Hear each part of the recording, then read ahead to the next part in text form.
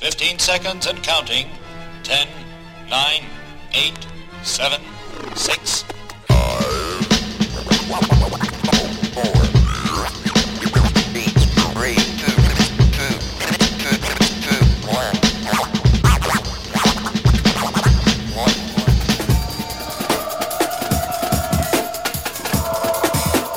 Seek and destroy.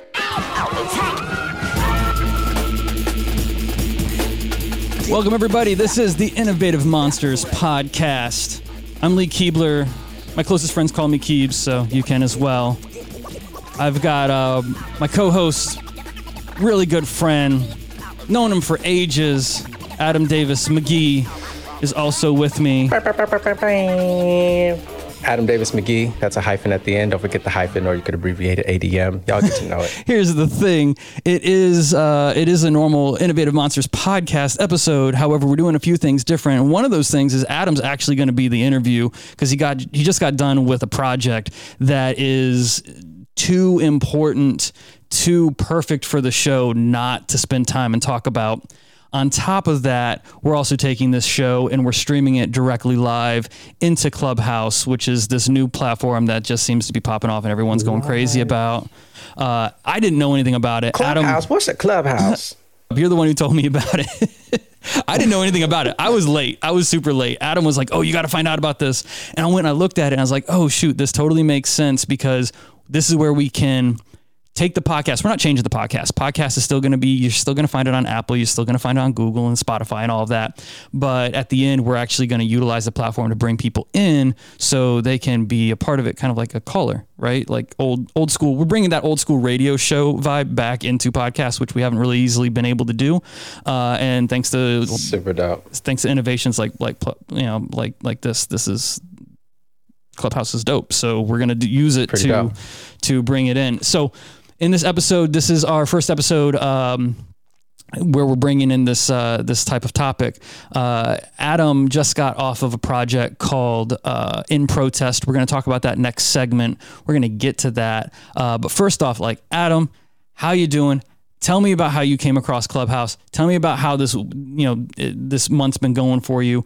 This is actually a really good topic in timely topic because we're launching this conversation about your work within Protest, and this is such a necessary conversation to be having right now. Yeah, no, totally. It's a lot of different things are syncing up, right? Like here we are launching our podcast around innovation in everyday life. We're trying something new with kind of hacking together Clubhouse and this podcast, and then amidst all that, we're coming onto Clubhouse, I think, to champion a very important message and reminder within the creative and within the tech and within, the financial literacy community. But it's definitely one of raising awareness of Black voices, of underrepresented voices, and throughout it. So I think as I've been getting to know Clubhouse over the last week or two, I'm quickly realizing how much of an accessible and unique space it is for the underrepresented, for the underheard to be heard and to be connected to like-minded community members, like-minded, creatives. And you really do get a direct access to the people whose time and whose work is really influencing the world. So for me, I've been hopping around through Clubhouse rooms and getting to know new members of the XR community, and it has been so organic, so authentic, so real. And then there's other times where I'm just in a room listening to people do poetry and talk about philosophy, and I just it's a very passive experience. So you can kind of engage how you will, but I'm just really, really, really excited that we get to kick off our podcast on the ground floor of something that's already shaking up the tech world and shaking up the whole culture. Because it just, Clubhouse just got that $1 billion valuation. Yesterday, Elon Musk just tweeted he and Kanye are about to come on here. Last week, Zuckerberg broke it. Elon, a lot is happening right now. And so it's very fertile ground for us to open up this conversation, to open up to our friends. And as we keep doing this podcast and highlighting other innovative monsters that are doing big and scary things, this is just going to be such a cool backdrop and like I said, like fertile ground for us to grow our audience and grow these conversations. So it's a beautiful thing. And then, yes, it's Black History Month.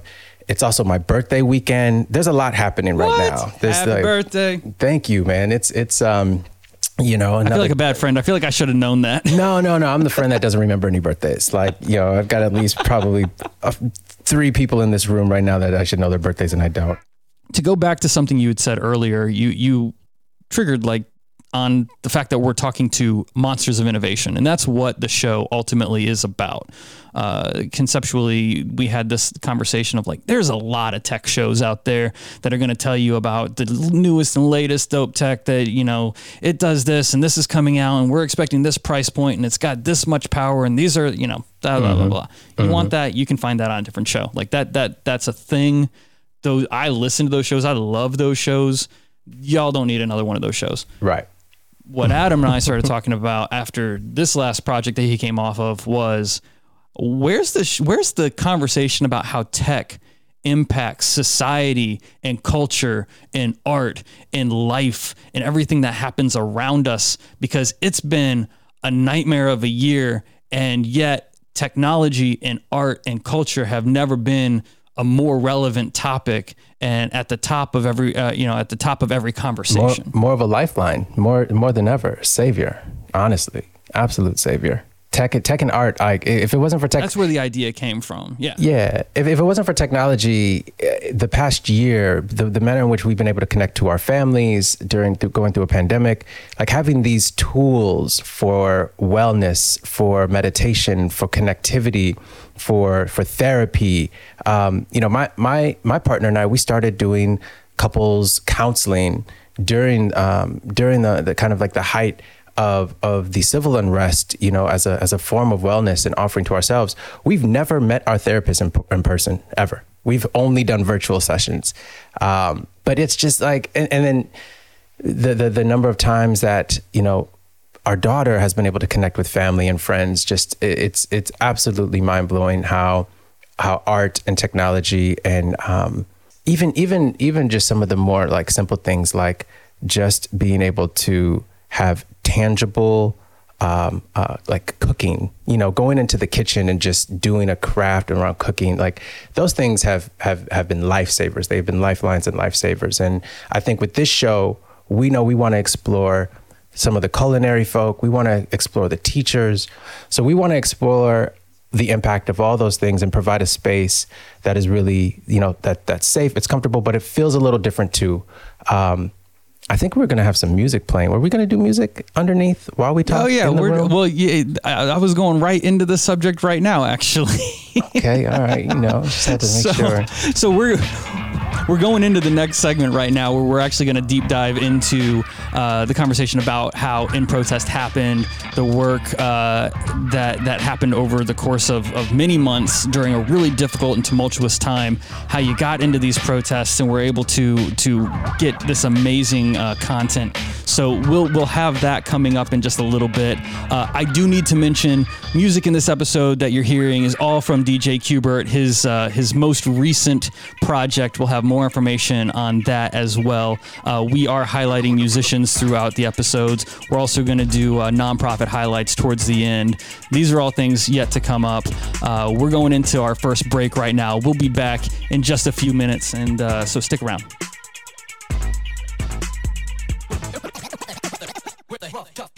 I'm here to drop. In this corner is the heavyweight champion of all the monsters. Take a step back, take a step, take a step, take a step, take the step back, take a step, take a step, take a step, take a step back, take the step. Yeah, we're back. This is Innovative Monsters Podcast. I'm Lee Keebler. My closest friends call me Keebs. And our first episode and our special guest, who happens to be the co-host, is with me as well, Adam Davis McGee. And before we get into the meats and potatoes of what we're about to talk about, I want to just go straight to a little bit of audio that comes from the trailer for your project In Protest, which was in partnership and released by Oculus. And I just want people to take a moment and listen to the voices of this trailer before we really dive into everything that you just did. We get called to a fire.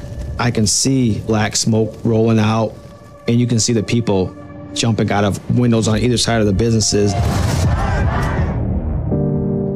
Right now, Protest has somewhat of a different feel. The Village Project was a way for us to provide free resources to folks. Everybody was working together. It brings you right back to the camaraderie. Sweet potato pie spoke to me. It's the connection to the earth, and definitely is a form of protest. Black Lives Matter is not a movement for me because I live it every day. It's about showing these kids, like, you mean something. I'm fighting for justice. Tears collapse on top of your skin like heavy rain. There is wailing all around you.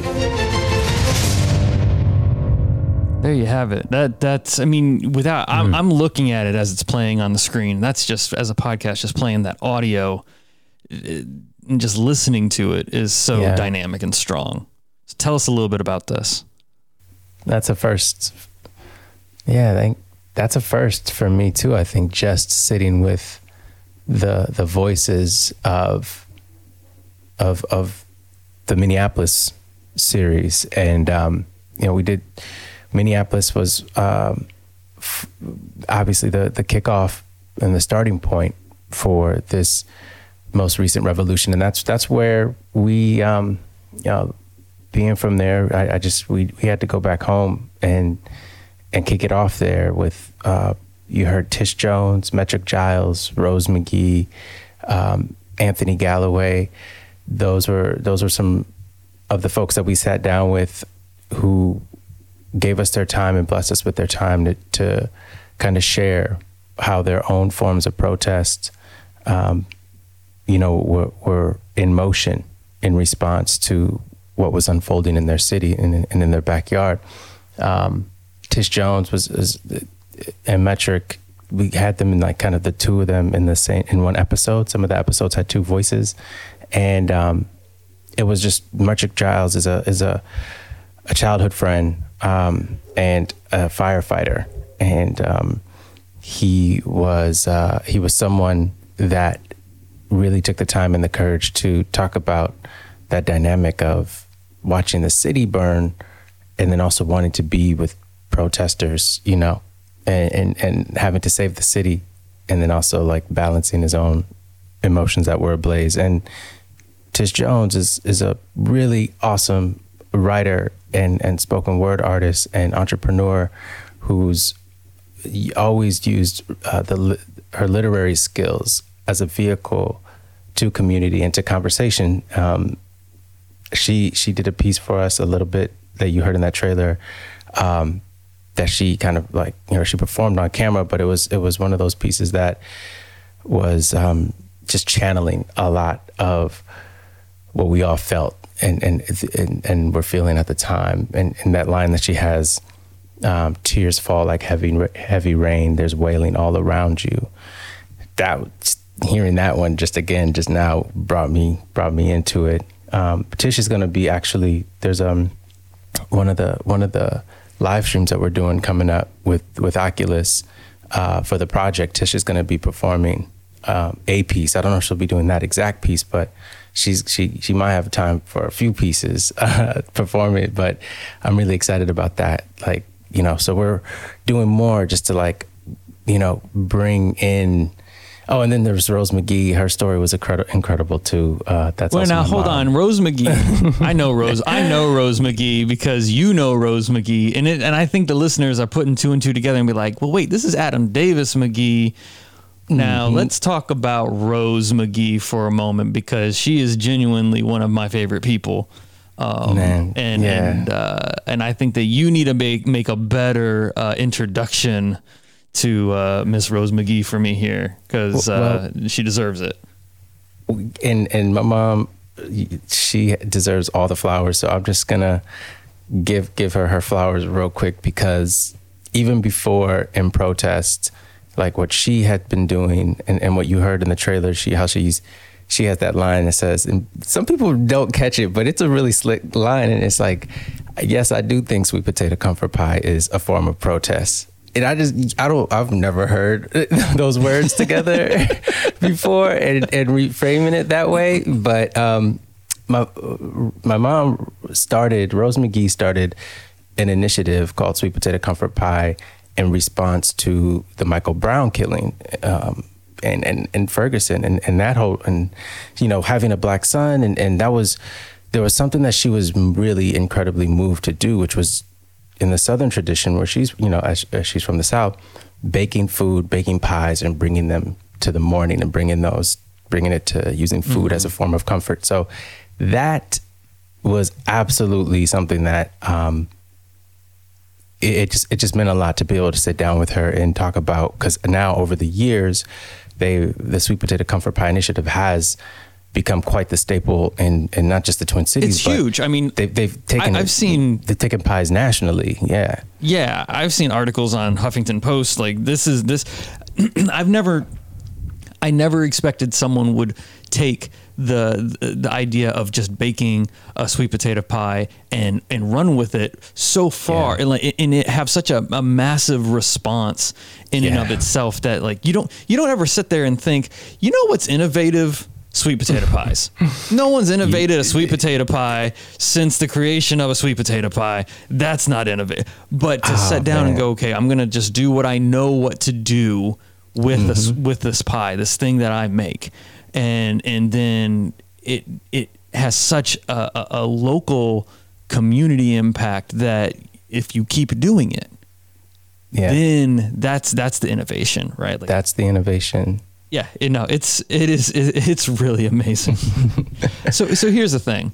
I can look at this because Adam, I know you. I've known you for, you know, a decade, right? And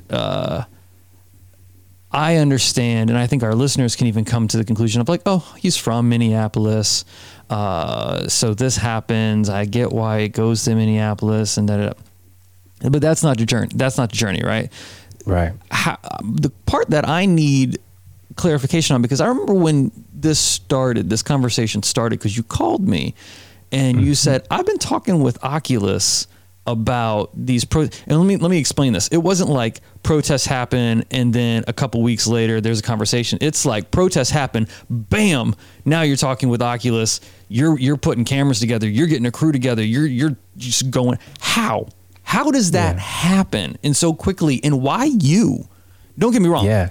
I'm so thrilled that it's you, but why you? Like, how did this happen? It came about, as you mentioned, extremely fast and quite organically. I had been speaking with Alton Glass, who's the founder, who's a director and founder of GRX Immersive Labs, and we'd just been discussing one of his other project, POV, Points of View, is a VR short that is about a child who's killed by, not killed. It's about a child who has an encounter with an AI parole officer, but it's a VR short set in the future. It's really cool. And we were talking about how we could use that film to start promoting more conversation around relationships with police and the state, and just all the stuff that film can kind of really do. And then, I also at the same time ended up getting in conversation with Oculus, specifically their VR for Good side. And it was a simple question of who do we know that's capturing what's going on right now? Who do we know that's out there?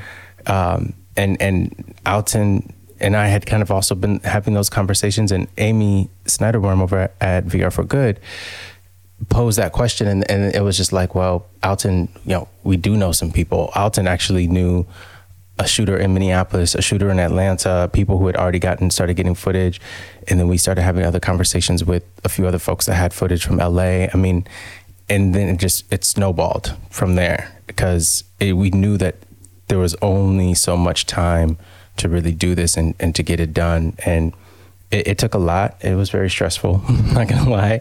Let's talk about that stress a little bit, right? So because you called me and you were like, "Yo, Keebs, this is what I've been, positioned to do. It's Facebook. I don't know. I don't know how to go about, not." And I didn't want to do. I didn't really want to do it at first. You didn't know how to feel about it. Yeah. Yeah, you didn't want to do it at first.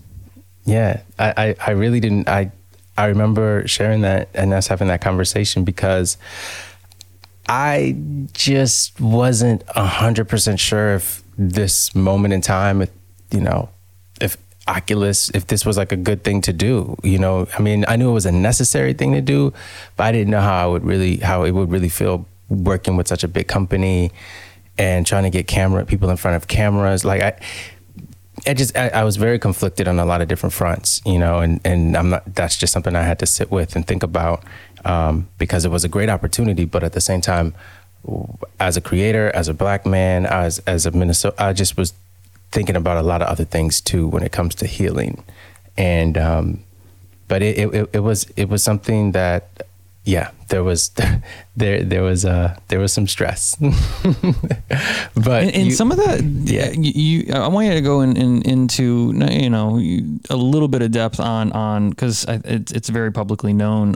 But some of that stress did occur, right, and not necessarily at the fault of Oculus or Facebook, but the response. I expect people listen to this podcast. They know what they're getting into. They know what they're gonna. I kind of know what they're expecting. We try to tee it up as much as possible. Look, if this is not your topic, duck out. I don't care. I'm doing this show. This is a topic that I think we need to talk about.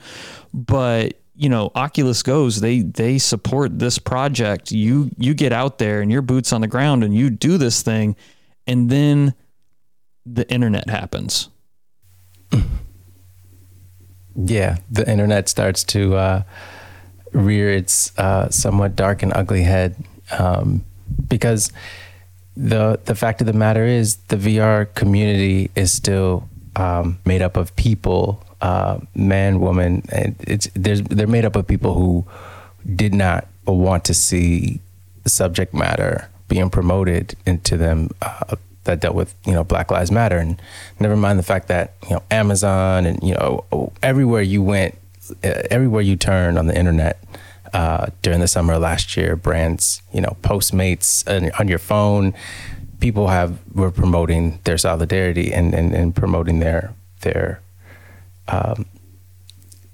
allegiance. They almost took it too far. It almost became like, it started to get performative, and that's kind of one of the things that with doing this project and getting on with Oculus, that's one of the things I was sitting with was you don't really need your dishwasher soap to stand in solidarity to wash away racism, right? Like that's at some point you've gone too far.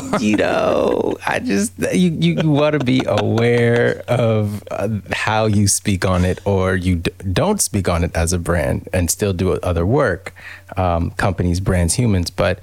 When Oculus dropped the trailer, for this piece, for our first Minneapolis volume, it was met with more thumbs down and hate and comments than thumbs up, with love and positivity. So Oculus eventually shut the comments off for our trailer, and I was feeling a certain way about that, and still am. And would you rather have kept them? Would you rather personally have let them continue, or are you glad? I think I would have appreciated having them stay on, because there's certain things that people just need to look at in them, and I mean that as a company, as a brand, as an audience. Like there are numerous places to have these conversations, and some of them will take place on the message board, but there's something to be said about, a company that has that sort of influence and presence and branding, to be VR for good. This is a part of that. There's a very holistic aspect to this conversation, and that is a reality that we need to look at and stare at in the face. It's difficult to get people into headsets right now because of the pandemic, And we need to get creative about how we can get people into headsets and how we can get people to have more conversations and address the more root of kind of what this whole conversation is about, which, you know, when we have In Protest and we have the subtitle Grassroots Stories from the Front Lines, you know, this is a journalism piece to highlight and promote Black consciousness and Black liberation and like strength. It is not a piece to it's not a sympathy piece, right? So like we're not trying to draw sympathy for Black people, and that's I saw it and I found it as very powerful. It's empowering, right? Precisely. But you know, the other thing I saw from it, and I'd like to get your how you look kind of like emotionally react to this concept. It's also it's a documentation of what really happened, right? You are preserving a moment in history in a new medium that will now has the best chance of survival as a medium, right? Because it is tied to one of the largest technology companies ever. So for a full encompassing 360 degree, approach to what really was going on in these cities, and you picked some doozies. You have preserved for all time the truth. Absolutely. Right? You can't hide anything in a 360 video. You can't block a shot. It's like bam. Digital. It's the digital archive, and we will be able to take people back in time in history to the moment and to the space. It will no longer be just a 2D photo. It won't be a 2D video. It won't be just a caption. It will be when this went down, when people said they've had enough, when thousands marched to the memorial to march on Washington, when people burned down the buildings and they tore up and spray painted the police precinct and the building, you will be there. You will go into the space and you will be there, and you'll be accompanied and you'll be guided by the people who were there, who did it, who stood, who marched, who protested. It is a time capsule. It's a digital archival that honestly, Keebs and everyone listening, like it's something that I'm extremely proud of that we accomplished and did, even with all the stress and then like the short time and production and during a pandemic. I'm extremely proud of the team. I'm extremely proud of what we did. And I'm proud of it, and I had nothing to do with it. I just I watched it, and I was just like, well, shoot. There we go. Okay. He did it. Dang. So out of that, you have a lot of technical hurdles. This is also happening during the pandemic of COVID-19. We're going to talk about that. Yeah. But I got to ask a question, and I've never asked you this question before. You went to 4 cities, and we're going to talk about those 4 cities, how you chose them and all of that. But you spent a lot of time on this. What was the hardest or most surprising thing that you weren't expecting that stood out to you in this in doing such a monumental docuseries like this? I'd say probably. What weren't you expecting? What I wasn't expecting. I wasn't expecting for our time to be as insane as it really was, because when I tell you what nobody knows, and I haven't told you this, we were simultaneously in pre-production and in post-production at the same time for each city. So we were working double time. And we thought early on, Minneapolis, DC, we would hit the road and shoot those and then come back and still have a little bit more padding and time to do everything. But it just, everything. No, everyone was mad all at once. there was no scheduling of the anger. No, that part. And then it was like, we really underestimated the satellite COVID just workflow and just working satellite on such a an intricate kind of post flow. It was insane, and we just we thought we gave ourselves a little bit of padding, like some good room to get it done, but we didn't. we were crazy. You're going to all of these cities, right? Minneapolis makes sense. Minnesota was the Twin Cities technically. So we did technically, like, Minneapolis and St. Paul are the Twin Cities, right? So there's like 2 cities in there. So we did the state, Minnesota, and then the remaining ones were our cities. I mean, Washington D.C. is the district. And then Los Angeles and Atlanta are standalone cities. Those are standalone cities, but Minnesota is the only one that is actually promoted as a state. So, okay. So you go to these locations, hotbeds for like people just getting together and being angry and for rightful reasons. And you're documenting this. You're in the middle of it. Your coworkers are there. You're flying point to point in the middle of all of this. And this is the part that, like, you're putting yourself at risk. You're going out here. These are risky and volatile situations, and you're documenting this to not only preserve it, but to explain like what's really going on. And then in the background of all of this, which is already hard enough, there's a virus. Like this is some poorly written 80s scare tactic movie, right? Like when you really think about this summer, you write this script and it gets thrown into the trash because it's not believable. That's how bad this is. When the virus of racism and the virus of the corona come together and collide. Okay, so you're only VR action heroes can come. And you just like basically throw on a face mask and just dive in. And you're so we just one. How did you survive COVID? Not how did you survive all the protests, but how did your team make it through COVID? Or how did that go? Like, did people get sick? Like, how did you prepare for something like this? We did take our production crew took, which there was only about 3 or 4 of us. We all took COVID classes, and became COVID compliant before, going out to set. And we with that just really took a lot of care and a lot of approach with where we booked our sets and how many people we had in studio when doing the interviews. And then when we would go out into the field, that would really be where we had to just be extra careful and extra cautious. And,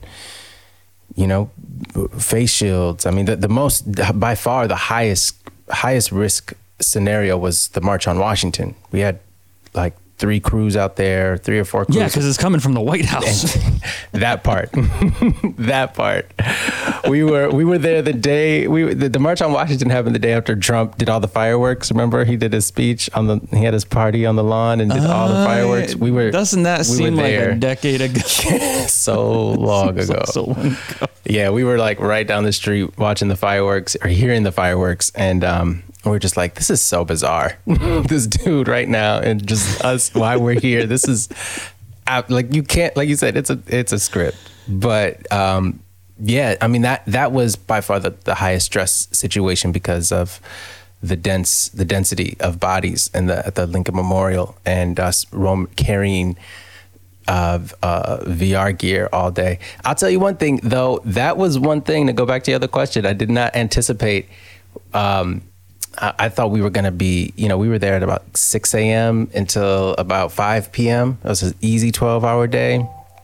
Oh, man. Mm-hmm. I did not expect my crew and I to really, we didn't expect how, like, enduring that was going to be. It was pretty wild. It was a strain. It was a test, but we got through that. That was a nice long day.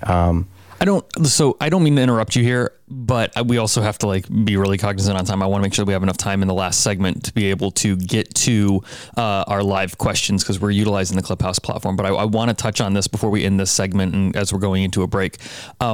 So you end this entire docuseries with going to Atlanta. Now, I don't know if that was on purpose. If you if you were clairvoyant and you knew like, oh, Atlanta's going to be the place that we need to be for the last segment. Cause I mean, like Atlanta came out of left field for me and just kind of was, I'm up far away in Portland, Oregon, right? So where a lot of stuff was I'm familiar with Atlanta and I grew up in the Southeast. A lot of stuff was going down in Portland. Oh yeah, we had our own nonsense that we were trying to deal with. For sure. That was almost another different level. Almost of crazy. was another city too that we almost squeezed in there, but it didn't happen. But there's a yeah. So the stuff that happened. The stuff that went down in Portland was serious and needed, but it's its own docuseries. Absolutely. Like, I don't want what was going down with Portland to overshadow what In Protest was. Granted, it was all centered around the same concept, but what went down in Portland was a whole was different. That was. Yeah, that went on its own. You know how you get like you have a sitcom and it gets a spin-off? That was a spin-off. That was Portland was a spin-off. But so Atlanta, like you pick Atlanta, right? And yeah, you lived in Atlanta I for lived a little in while. Atlanta. We had some connections to Atlanta. One of the videographers who's here in Clubhouse with us, Tiago.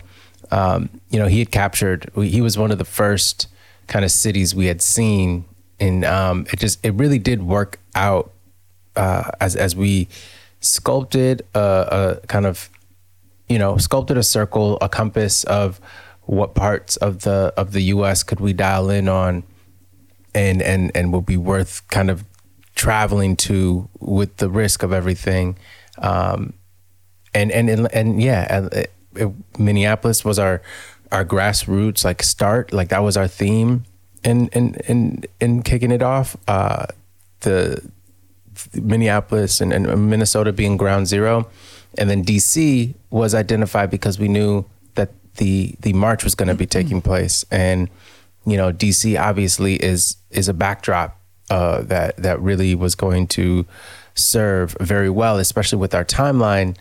During the election, we knew we could get some DC episodes out in time for the November elections. And then, so that was a big intentional kind of like deadline to hit, was let's get these episodes for DC out leading into the election. And the theme around DC was like on policy. So like, Minnesota was our grassroots, and then into DC, it was like, we're talking about policy here and how policy drives in various ways and is used as a form of protest. And then into Los Angeles, where there's this theme of power and people taking their power back. And, you've gotten this policy shifted, and you've gone and you've marched on the mall, and then you go back to your community in LA with its rich history of uprisings, right? In 92 with Rodney King and Watts riots in 65, and then in the current day, it was huge, and living here was absolutely, bearing witness to what unfolded in LA was very powerful. And then in Atlanta, we kind of looked at it and approached it with this African theme known as Sankofa, which is Sankofa means, to go back, to look back and go get it. And it's about looking back at your history to understand where you're moving forward. And Atlanta was all about kind of revisiting, using this like kind of this pause, this reprise of sorts. And so that was kind of our dial, that was our, but we didn't initially realize it was going to all boil down to Georgia and the timing that it did. And it did work out with an additional kind of election and purpose going down during that time. There was nobody who would go, you know what? You know how 2020 is going to end? Georgia turning blue. Like nobody had that on their bingo card, right? Like that wasn't anywhere. And then what made it extra crazy, the timing.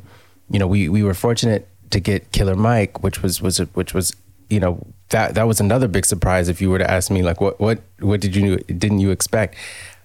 And Killer Mike just so happened while we were down there to be hosting a town hall meeting with Ornoff and Warnock, and we got in there and along with Common and Jermaine Dupri and T.I., we got in there with 360. It was incredible to see. 360 cameras, and we couldn't believe our luck. So, yeah. Now, I want to tee this up a little bit because the way you said is like, oh, you just happened to you got like a short blurb from Killer. Like, no, Killer Mike is like half the episode of Atlanta's docuseries. With his own whole episode, he closes us out, and the name of that episode is called Kill Your Masters, which if you know anything about Run the Jewels and Killer Mike, you know that's a song of theirs. It's a mantra of his, and that's the name of that episode. And Kill Your Masters is the best way that you could close out in protest. Yeah. It's super strong. It's super powerful. It's one of those things where, in a way, I feel like it needed that final like sign off of like the person that everyone has kind of listened to. Surprisingly, that. Not surprising if you followed Killer Mike through his career, but if like in the last 2020, you're looking at this last year, all of a sudden you're like, wait, who's this guy? Didn't I see him with Bernie Sanders? Or you know what I mean? Like there's this like weird background buzz about this guy, but then that's what the sign off ends up being. It's wild too, because he really did emerge out of aligning himself with Bernie, like the third option, the alternative. Like you and I, we've had these conversations over the years about how there's always got to, there's got to be a third, right? Like this other option. There was, what was it? It was Yahoo, and then it was like, Google came in between like the ways, or like if you're a PC or a Mac, just like Android. But in politics, Mike was the unexpected person, and he aligned himself with, I think Bernie is an absolutely great leader, and someone who I think they just represent voices of innovation, voices of disruption, voices of leadership and fearlessness that you don't see in everyone, and you didn't see it coming either, really fully. Like you could peep, but you didn't expect it to get to the level. And I'll say it right here, I'm gonna call it right now. I think Killer Mike might end up running for something. He might end up in policy, in office of some kind. But he's our. You know what? Crazier things have happened. Crazier things have happened. Yo, Mike is. I think that would be that'd be fantastic. I think that's something needs to happen. It's amazing that you end in the city of Killer Mike, the city of Stacey Abrams, the city that changes the Senate and going into 2021. And this is the last episode of the series. Yeah. And you close it out with such a strong, question. And that's where I think if I've watched the series, and it is one of those things where it's like, you can pick it up on any episode. You really can just pick it up and be like, oh, this is something new, and boom, and you're transported into it. But it's done so thoughtfully in a way where you kind of, if you really want the full impact of the series, you have to start on the first episode and go through the entire thing. True. Right? You can pick the thing that like maybe interests you more, like, oh, I'm from DC, I want to watch the DC episode. Great. Do that. But if you really want to watch the DC episode and fully understand its place in time, you got to start with Minneapolis, right? You have to go in that order. I appreciate you saying that, because we put a lot of thought into every episode and the subjects who we have and their voices and how those would be, lined up. And it's not something that you really expect most people who are just scrolling through their Oculus TV queue and they see the episodes. You don't expect them to just dial it in and do a full binge, because it's over an hour worth of content, but it is curated and approached, like I said, with that compass. So one day when we can have location-based experiences again, we'll curate the experience, in a circle, in a way that kind of represents that visually, which I would love to do. Where can people find you? You can find me in the Clubhouse, in Clubhouse, because I'm usually on there just dipping in, and Innovative Monsters is obviously out here. On social, it's Adam Up, ADDAM UP, Instagram and Twitter. It's Up and Adam and Adam Up. And yeah, that's what. Actually, I just think I said it backwards. I think my Instagram is Up and Adam and my Twitter's Adam Up. I don't know. They're all whatever. One of them. But yeah, you can find me there. It's listed on your bio in Clubhouse. In Clubhouse, right? Also that. All right, we're gonna take a quick break. We're gonna come back. We're gonna take some questions from the audience while we are streaming live, recording live this episode in Clubhouse. So stick around. More information at innovativemonsters.com. You can find the Innovative Monsters podcast on just about every distribution network where you get your podcast. So go pick one and go look for Innovative Monsters, and we out there. Now back to the adventures of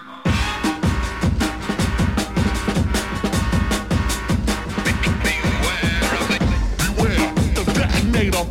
Bringing damage. The detonator. Beware the detonator. Bringing damage. The detonator. All right, you're back to the Innovative Monsters podcast. I'm Lee Keebler. Friends call me Keebs. I got Adam Davis McGee, who we've been talking with for the last 45 minutes. It's been a while about the project In Protest. You don't keep track of time anymore. No, you don't have to do that on podcasts. It's all good. It's fine. I'm late for lunch, but whatever. So. But you're early for dinner. But I'm early for dinner, right? So we just got done chatting with Adam about the In Protest project, this docuseries in VR covering the 2020 protests and one of the most difficult years between a virus that's out to get you, crazy people that are out to get you. The world's just out to get everybody, it seems like. And you venture out. Racism is out to get you. Trump. You go out and you go out to like the 4 hotbed cities because you have to, because you know that this content's important. And we just got done hearing about all this. And I know that you've got people in the room that worked with you on that. I don't know these people. These are not people that I've met. Tiago and I have chatted a little bit, but I want you to take this over and open this up to the people who are here, so we can hear from them and answer their questions. Yeah, no, I just want to really quickly. We have Tiago Bertrand, who's a really talented, immersive 360 cinematographer, director, and we also have Jonathan Williams, who's a really dope 360 storyteller. Honestly, this project In Protest would not have even kicked off if it wasn't for Jonathan and Tiago. Jonathan is from Minneapolis. Tiago is based in Atlanta. And the two of them went directly to the front lines as shit was popping off in the cities. And they were like, I got to capture this. I got to record it. So real quick, John, Tiago, y'all want to talk about what that experience was like for y'all and being able to get your footage and out there to the world? Were y'all even thinking about that while you were recording in the front lines, like being able to share it with people? Hey, I'm Tiago. Thanks for the introduction, Adam. Thanks for having me on here, man. You guys. So really, when I was shooting out there at the CNN Center, it honestly that wasn't really my purpose, to get it anywhere. I just wanted to get it to the people, and that was my main goal, because I was like 360 immersive content is the next, medium that we can use to, tell our story without it getting manipulated. So, when I shot it, it was really just with the intent to show our people, like, this is what it's like on the front line, standing up for something. And yeah, I feel like my message got across how I wanted it to, if not even better. Thanks to you guys over there, man. I appreciate it. Jonathan, what was it like for you, man, going out in your neighborhood and capturing burning buildings that were set ablaze, man? It was just weird that it was my neighborhood burning down. That was the part I really never expected. Minneapolis is a very passive place, as you know. And for me to watch buildings burn down, to go and see the local Arby's burnt to the ground, that just didn't seem right. It seemed abnormal. I saw some history in the making. Felt like a young Black Panther or something. Note to Charlie. Straight up. Let me ask you guys this. Now that the footage is out there and it's being shared, and we've obviously Jonathan was an associate producer on the project, but like now that this hard work is out there and we're seeing the response from it, what are y'all thoughts on it right now as people are starting to really take in y'all's footage and y'all's stories? Give us an Emmy. Hey, give me the trophies. Jonathan said, give me the trophies. I'll let Jonathan go first. I don't know. It's been cool. I don't know. I've been kind of just pushing it around and getting people's reactions on it. It's just a very timely piece. You know what I mean? I feel like it won't even resonate like I'm expecting it to until after all this is passed and after the BLM wave is done, and this is literally like a historical piece. Yeah. Yeah, with me, I just wanted it to, reach people, and the response that we got, it was very interesting to me, and just people, really taking it in, how I never would have thought, or I would have thought, but it was on a whole nother level. So I'm just thankful. Curious to see where it's at, where it gets taken. So that does open an interesting question of what's next, right? Where does this go? What happens now? Black lives will continue to matter. That part. I think that's a question that we are also dealing with right now. Is like, how do you get people into the headsets, into the content, into the experiences? How do you create opportunities for conversation, opportunities for discussion? It's one of those things that we right now, having just coming off of it, a lot of us just need time and space to decompress. We need a lot of time, and here's the thing, a lot of people don't talk about the realities of production and the realities of creating content where you are investing your time and yourself and you're sacrificing your family, and there's a lot of things that go into this that are just stressed, that just completely put a test to your mental health and well-being. And we right now as a team, everybody's just kind of like, we just need some time to just think and have to ourselves to just like decompress, and that's really necessary. But yeah, it's one of those things where we are asking ourselves that question. We do have, some stuff coming up with Facebook, a live stream workshop coming up at the end of the month. We'll promote that out once I think it's going to be like the 22nd or 23rd. It's one of those dates, but we'll be having some conversations through their platform, but we want to definitely plug into people outside of the VR community.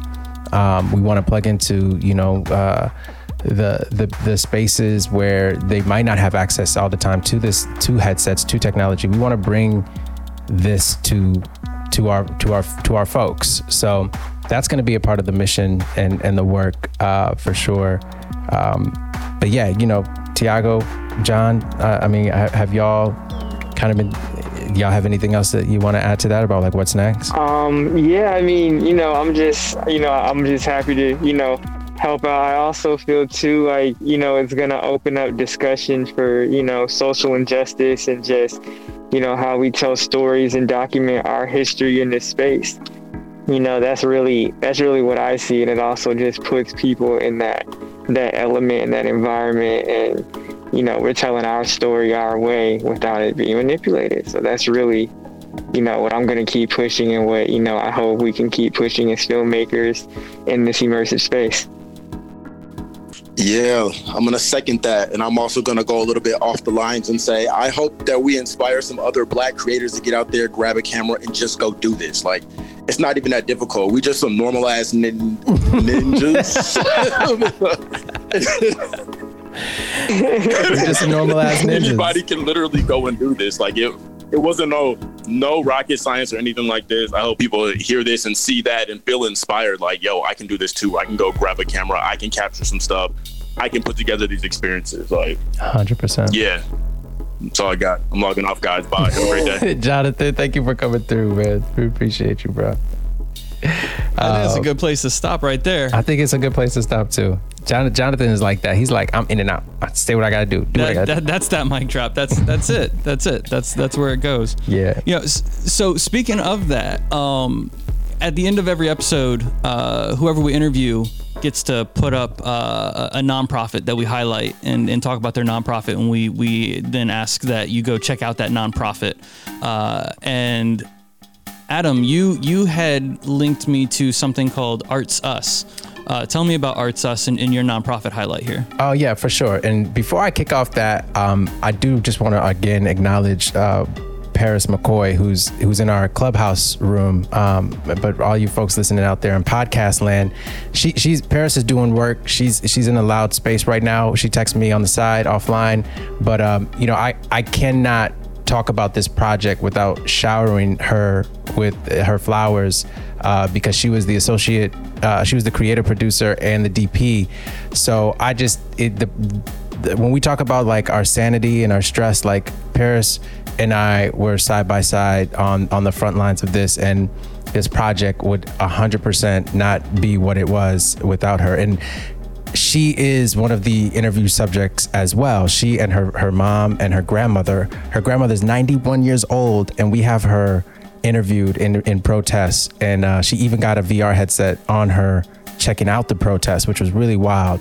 But there's, in our Los Angeles episode, the first one that kicks off is the story of Paris and her family's connection to being on the front lines through the protests of 2020, through the Watts riots of 65 or 69. I'm sorry if I messed up those dates. But the Watts riots in LA, the 92 riots, that were in response to Rodney King, and the 2020 uprising. So we have these 3 generations of that her family has lived through that Paris dives into. But I have to take that moment to give a lot of shout out and love and praise to her. And she can't come up on stage to talk, but there will be more opportunities for y'all to check her out and listen to her amazing story and her amazing work. But I'll go ahead and kick off the Arts Us piece. The Arts Us nonprofit is another nonprofit that's highlighted in protests, and it is a St. Paul based organization that I did in fact grow up in, and that taught me everything that I knew about kind of the oral tradition. And it is Arts Us is a nonprofit that specializes and focuses on educating youth in the African diaspora, in the arts and the sciences and technology, and gardening and filming and produce. So there's a number of things that Arts Us does, but more than anything right now, they are serving in St. Paul to the community in every way possible, from food donations to providing spaces for kids during the protests, like for wellness, to just have a space to just decompress. Arts Us has been doing their thing in the community for 20 plus years. The mayor of St. Paul, who is the youngest and the first Black mayor of the state, he comes out of Melvin Carter. He comes out of Arts Us. And we highlighted their story in protests, and they're definitely who I want to shout out as we wrap up, and give our nonprofit shout out. And look who comes in right on time, trying to get a shout out on schedule. What's up? We're recording still. Our daddy's recording still. You're gonna make Keebs do all this work in post.